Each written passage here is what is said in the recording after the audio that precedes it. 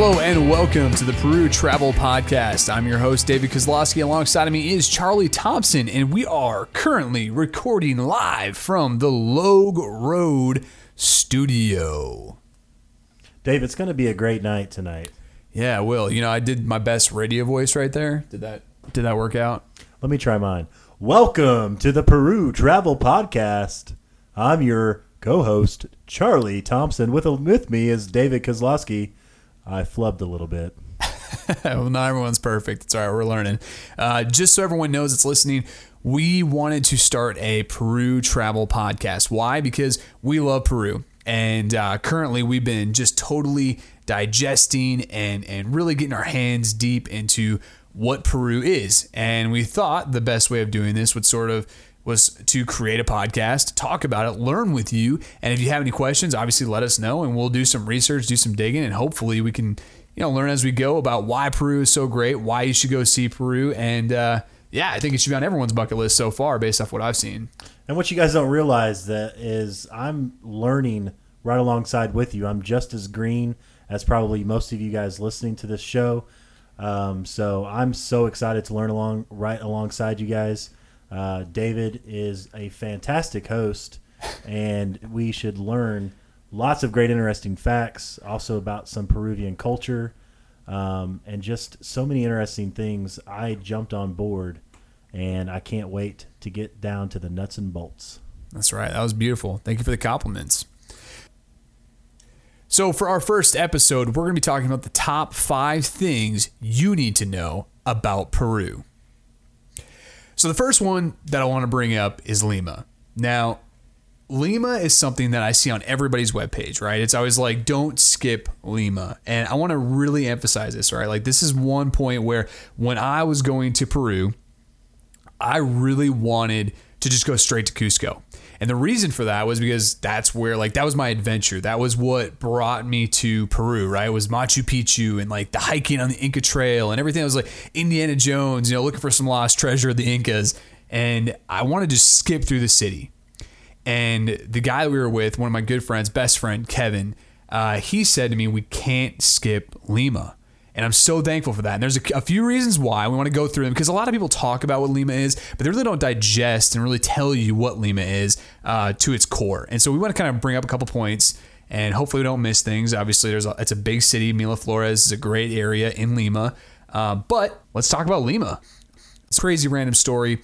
My girlfriend and I, we were walking down through Miraflores, and we stumbled upon a restaurant. Okay, now, we walked into this restaurant, sat at the bar, got some drinks, and let me tell you, the drinks, first of all, were the most amazing drinks you could ever imagine have. Guy was pulling on a blowtorch. He was blowing flames on this whipped cream type thing. It was delicious. It was incredible. And a guy from Sweden sits down next to me at the bar. He looks to his right. And he asks me, now believe this or not, he asks me, do you know where you are? And of course, my response is Lima, Peru? What do you tell somebody in that situation? And so I tell him that I'm in Lima, and he laughs. And he's like, you're at Del A Central or something along the lines of that. He got really fancy with his words. And I was like, Central? Oh, this is that restaurant that we couldn't get reservations to.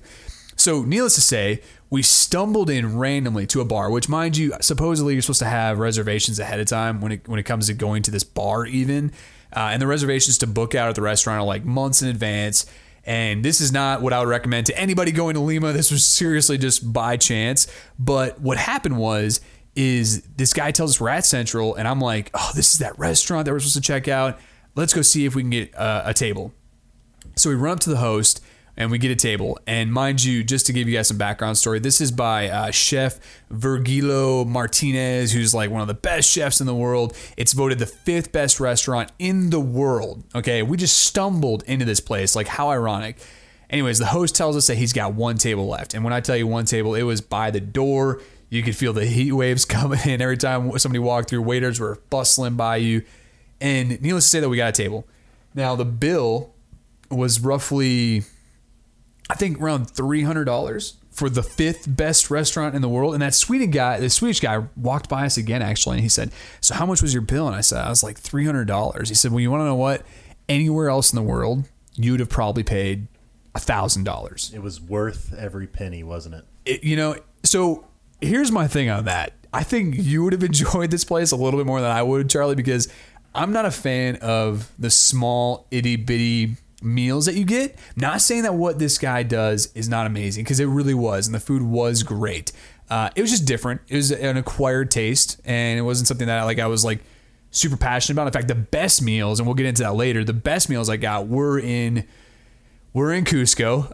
But besides that, this restaurant, if you're a foodie, this is the place for you, right? And I know you're a foodie, Charlie. And I would recommend, if you were going to Lima, this would be the place to definitely make reservations to and go. It sounds like it's going to be my first stop. So a couple other things. One is chocolate in Lima is really good. And I know that sounds strange, but we stumbled into a chocolate factory. And I guess a lot of chocolate comes from Peru. This is something that was new to us. We didn't really know that. The ceviche in Lima, we went to this small village outside of Miraflores. Not small village, small city rather. The ceviche was phenomenal. It was really good. It's fresh, obviously. It's right from the ocean right away that morning, And bicycling. This is pretty crazy, but you can rent bicycles like you can in the States. And we rented a bicycle. And we just went pedaling through Lima, all the way through Miraflores, just had a fun time sightseeing and stopping at places. There's like random, on the beach, there's like random like outdoor gyms. We met a guy who was an American doctor who has a disease. It was a really sad story, but he was out there doing like handstands on P-bars and stuff. And if you don't know what P-bars is, parallel bars and gymnastics. It's incredible, really interesting story. And needless to say, when you're bicycling or walking through a city, you tend to like open your eyes a little bit more, right? You tend to kind of take in what's around you. You start meeting people. You have to ask questions too. I mean, any person that we saw that didn't look Hispanic, we were asking questions because we were like, hey, you probably speak English. Like, where do we go to find this place? And typically everyone was really helpful. It's just a great environment for one. And two, I think because you're on the ground walking instead of taking a cab to like the next museum or the next restaurant, you're forced to really get to know the culture. And that's personally my favorite part about traveling is the culture. Aside from that, the last thing I want to bring up is I'm probably going to butcher this and get yelled at for this after, but the Museo Larco. Maybe I got that right. So this was not something that was on my list that I wanted to see. It was kind of weird for me, but Kevin insisted that we did it. And I'm glad we did it. Very interesting. Again, back to that eclectic taste aspect. This is a museum with literally, I guess we're all adults here, a bunch of penises and a bunch of vaginas on pots. I'm surprised that's not your favorite place, Dave.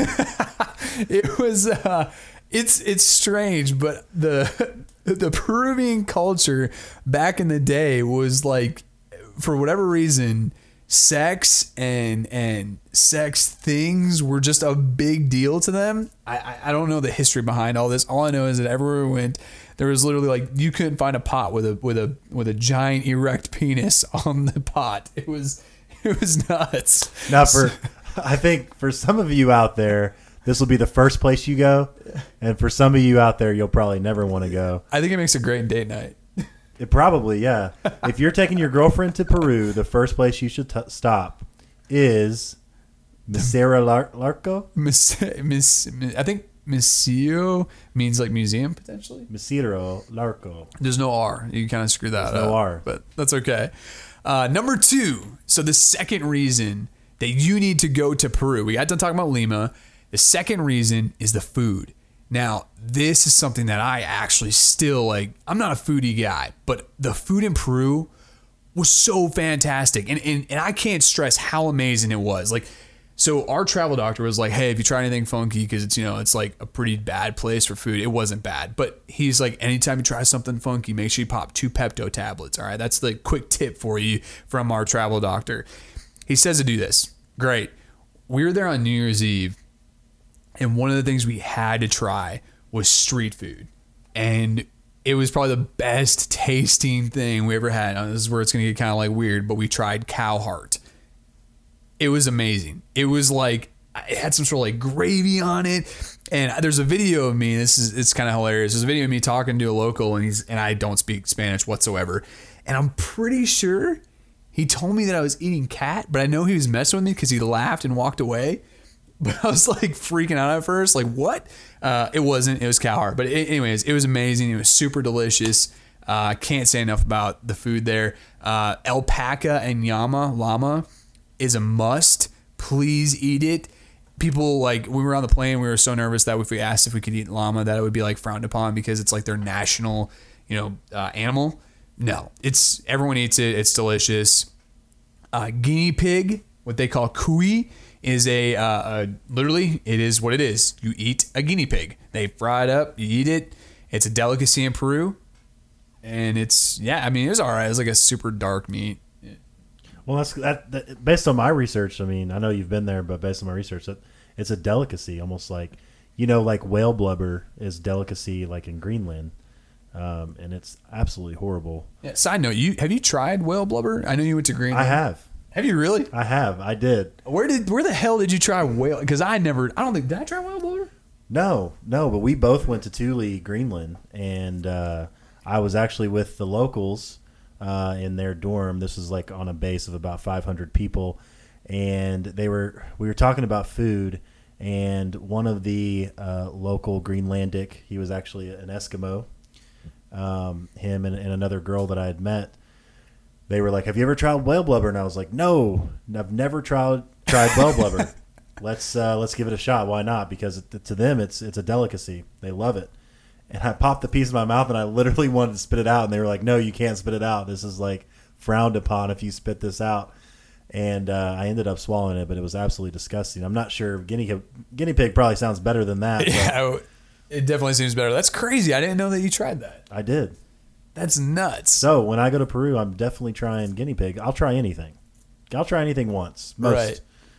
Literally almost, I'll try anything. I don't think has been anything that I've like flat out turned down, but it's possible. There was something in Africa that I think I turned down, but it was probably because I didn't get it. I can't remember exactly what it was, but the next thing that I want to throw out is obviously ceviche. We talked about that briefly, but ceviche is delicious in Peru. Lima, it's fresh. Go ahead. For those that don't know, what is ceviche? Yeah, so my understanding of ceviche is like, now this is my understanding, my interpretation is like a fish that is raw, so it's like almost like sushi, but it's got like lime and a bunch of other things all over it. I don't know, it's just delicious. It's like sour. It's like a sour product. I don't know how to explain it. I mean, that's all I got.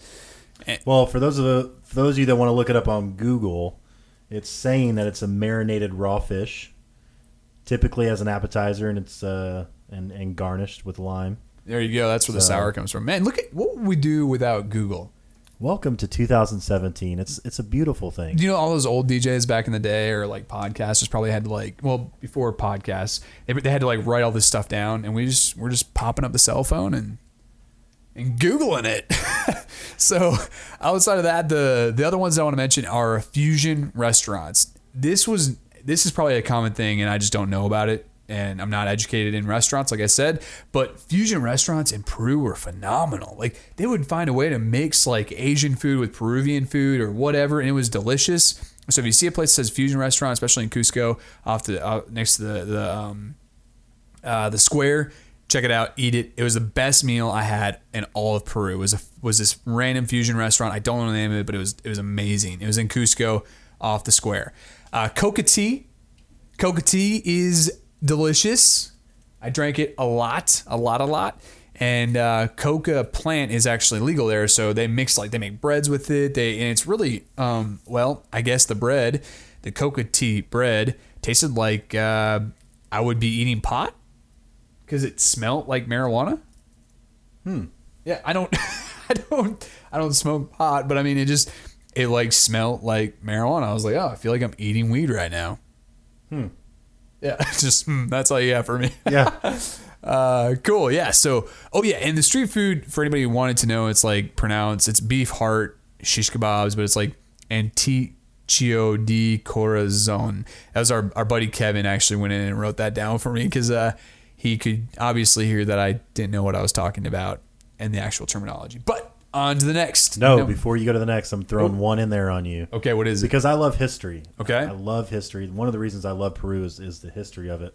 And we'll get to that maybe in another show. But it's on the food side. What's very interesting to me, and I did not know this at all, because when you think about potatoes, you think Ireland, or for those in America, you think Idaho, the land of the potatoes. But potatoes actually came from Peru, and I looked this up because I couldn't believe it when I read it. But the Peru originated when the Spanish conquistadors came. The Peru originated? The potato.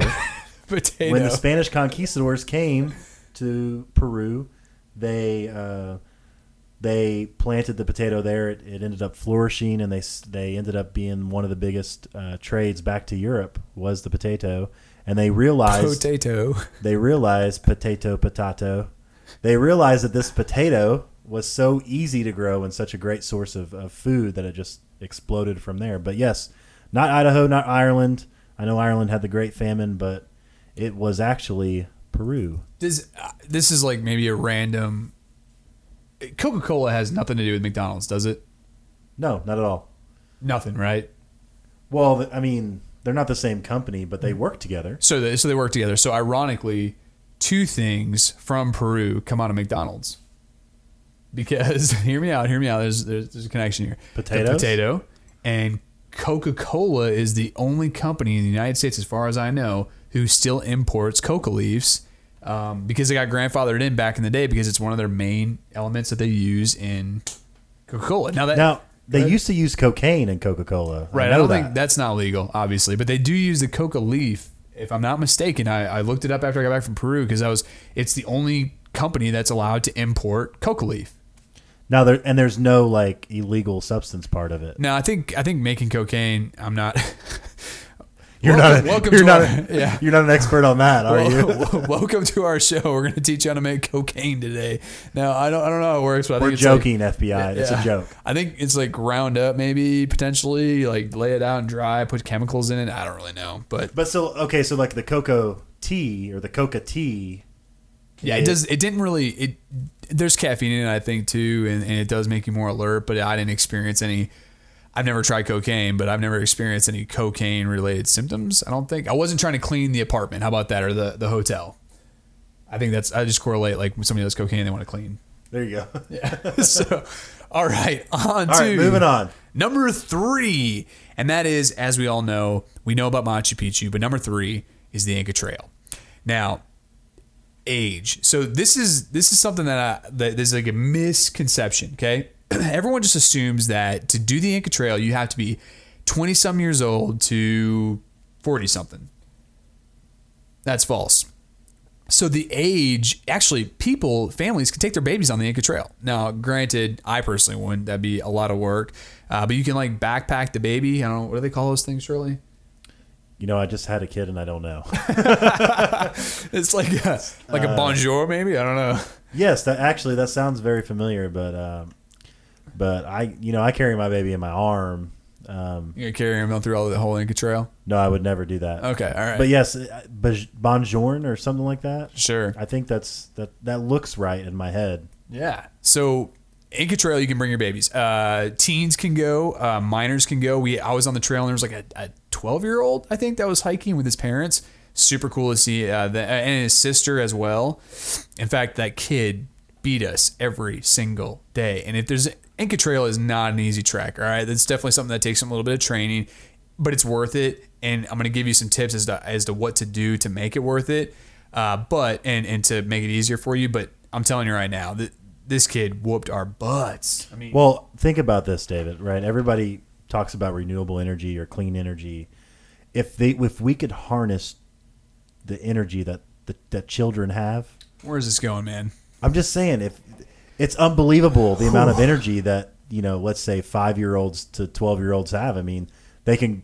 It's like the Energizer Bunny; they just keep going and going and going. I'm just saying, if we could take just a little bit of that, store it in a battery, we could power the whole world probably. Yeah, I'm just saying, man, I'm just going to come up with something crazy, but I can't. I'm just saying, if I ate tacos every weekend and we could just turn it into $1 million, then hey. The next one. I'm just saying that's why you got beat. Yeah, is a guide. So this is something that I think is a misconception too, is everybody seems to think that you can do the Inca Trail by yourselves. And that was something that I wanted to do. I told Kevin, I was like, I really want to do the Inca Trail, just us. Just, you can guide us. You're an outdoorsy man. You got a beard and you're bald. No. First thing he said to me was, yeah, bro, so I'm pretty good with outdoors, but I'm not going to go explore the Andes Mountains by myself. And thankfully, the government has actually made it where you can't do the Inca Trail without a licensed guide. I think there's been a lot of issues. One is so these are like ancient ancient stones that you're walking on, and so it's really hard to just like let random people go walking on them. I mean, they could damage them. They could use their metal poles, which we'll talk about poles in a second. And they just want to preserve it, make sure everybody's kind of doing the right things. And it's a lot safer anyways to go with a guide because they bring cooks and they bring tents and they bring everything else, which is great.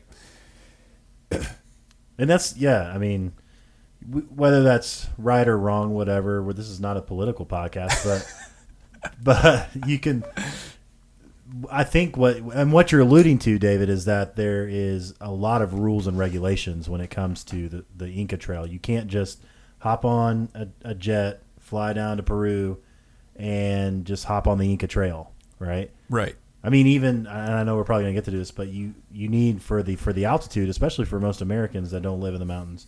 Obviously, most Americans don't, or Europeans, we don't live high up in the mountains, and it's a very elevated trail that gets up to 14,000 feet. So yeah, I mean, and with the elevation too, like you're actually it's suggested, especially if you travel through a lot of the companies, is you're supposed to be able to show up 2 days before you travel on the Inca Trail, and your doctor can prescribe you a Diamox, it's called, which is a drug, and you start taking it 2 weeks prior. Because altitude sickness is real. It is so real. I got some slight headaches. It wasn't that bad, but coca tea is also something that can help you, according to the locals. I drank it. I did have a headache the first day. Yeah, so medical. So another thing is there is medical staff that's on the trail. Typically, they've got like a first aid kit for you. Bathrooms. There are bathrooms along the way. They're not. I mean, they're. I didn't use a bathroom that. Well, okay, I did. How do you do this? It's camping. We'll just say that the bathrooms that are used, you got to imagine that there's 500 people a day that can go on the Inca Trail. I think 300 to 500 people. That's that many people using the bathroom, and it's in the middle of nowhere. So cleaning probably isn't the top priority. So basically what I'm trying to say is they're filthy. Bring TP, put it in your bag, be discreet, go somewhere, hide it, come back. So yeah, it's like camping. What to leave at home? You know what? We're going to go ahead and put that in the tips and tricks. Well, actually, no. So what to leave at home? So I don't know about most companies. Charlie and I, and Kevin, he's not here today. We operate a company called Kachi. We help locals. We met a local when we were on the trail, on the Inca Trail. Loved him. His name is David. Heard his story. Heard about some competition issues he's run into in Peru. We decided, hey, you know what? We want to help this guy. We want to help the community that he works in.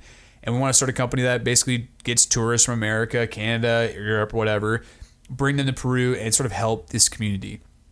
We can't help all of Peru, but we want to help in small doses and then hopefully expand and get bigger. But here nor there, we do three trips. We do the Inca Trail, Machu Picchu, and Sacred Valley.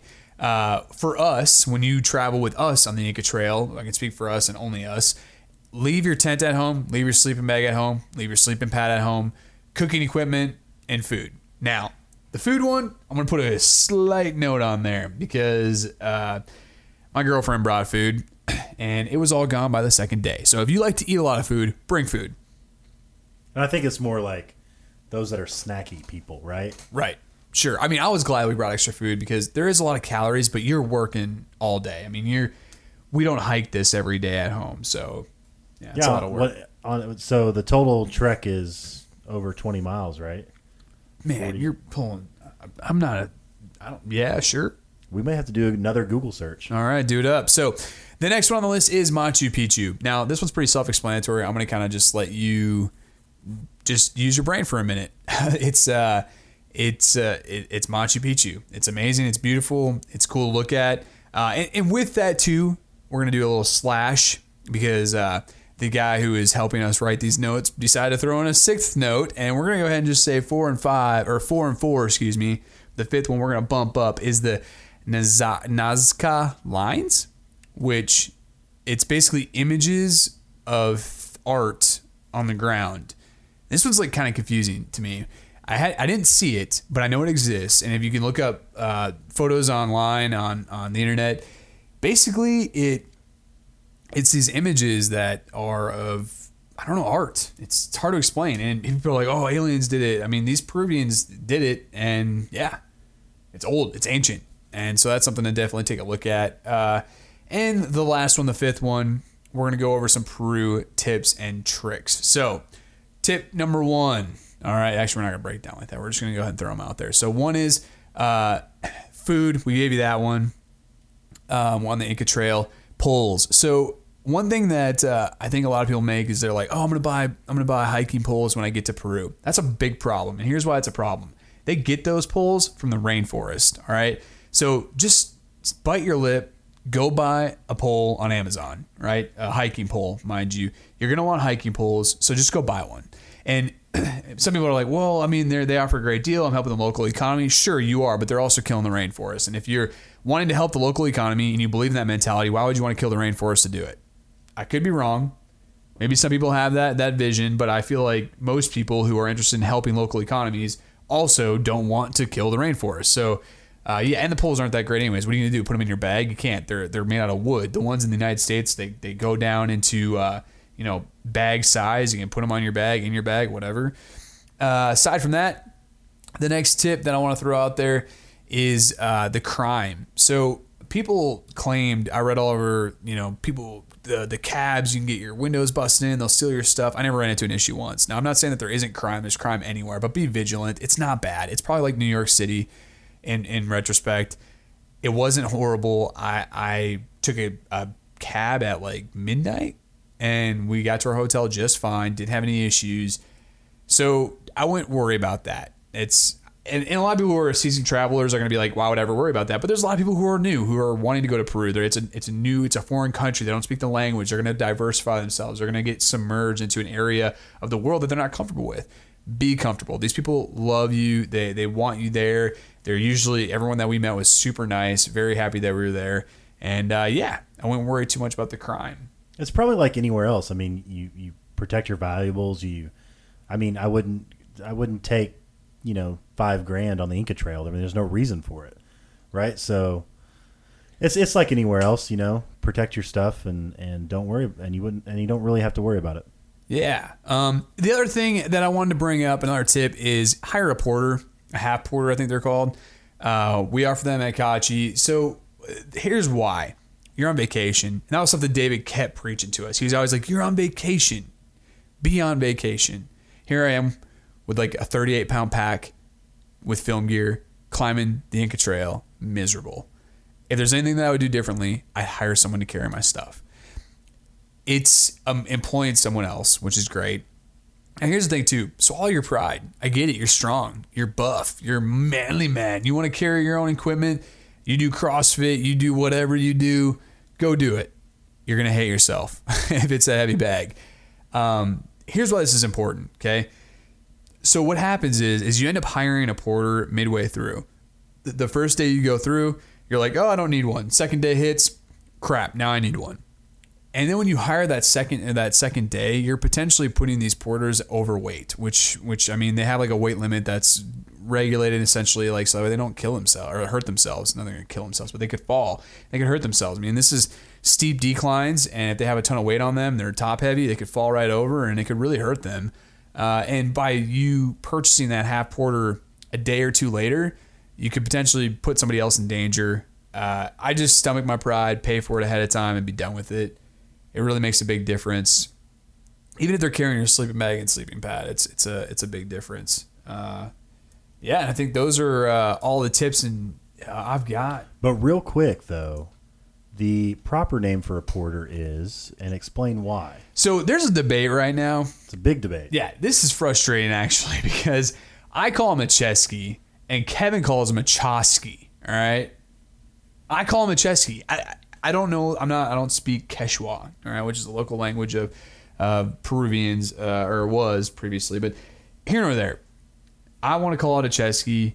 He calls it a Chosky. I don't know what the difference is, but basically, if you Google up a Chesky or a Chosky, it is essentially a messenger back in the Inca times. They were well-respected people. what's great about this is David will not let you call the people carrying your bags, aka porters. He won't let you call them porters.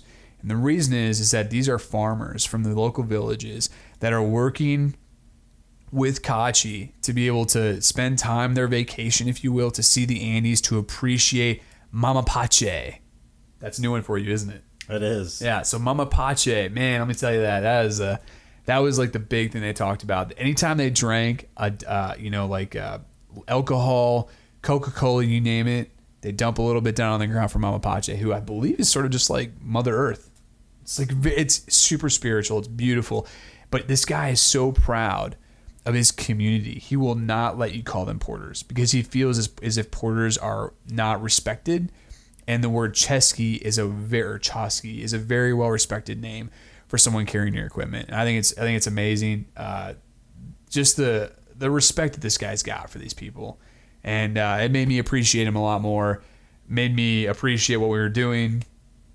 And that's a lot more tips and tricks like that to come as we progress and we kind of think about things. Oh, we should probably mention this. But I think that sums up our very first podcast episode, coming up on 32 minutes. We're done, right? So I guess we finish it. Charlie? Man, it's been just a great time tonight. I've learned a lot. I don't know about y'all, but I'm from Tennessee, by the way, so y'all is going to come out a lot. Super redneck. No, I've definitely learned a lot, and hit us up. Email us at info@kachilife.com. Ask us some questions. What you want to know. The podcast is going to be available at kachilife.com. We're going to also have it out on several mediums, so you'll be able to find us pretty easy. Just search Peru Travel Podcast.